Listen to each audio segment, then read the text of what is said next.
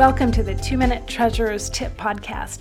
I'm your host, Cindy Michael with MoneyMinder, and today we are talking bylaws. So Jim writes, our bylaws prohibit our group from having a credit card or a debit card. A lot of our vendors require online payment by card. Do you have any suggestions?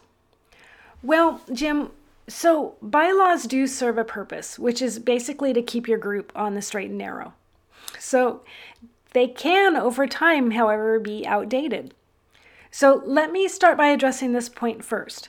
Bylaws are meant to be updated and to evolve with your group. So you might consider updating your bylaws to allow for the use of those credit or debit cards, but maybe put in place strict controls, things like really low credit limits.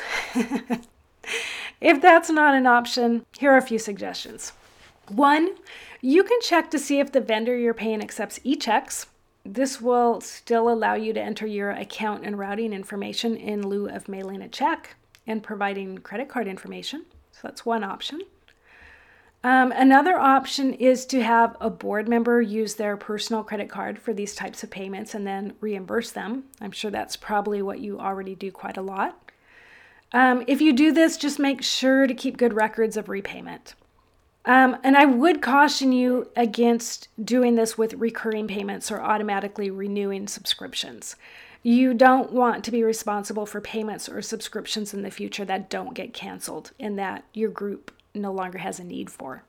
So those are my suggestions. I hope that helped answer some questions and give you some ideas on how to move forward. If you have a question, email it to me at info@moneyminder.com. My name is Cindy Michael, and this is your 2-Minute Treasurer's Tip for today.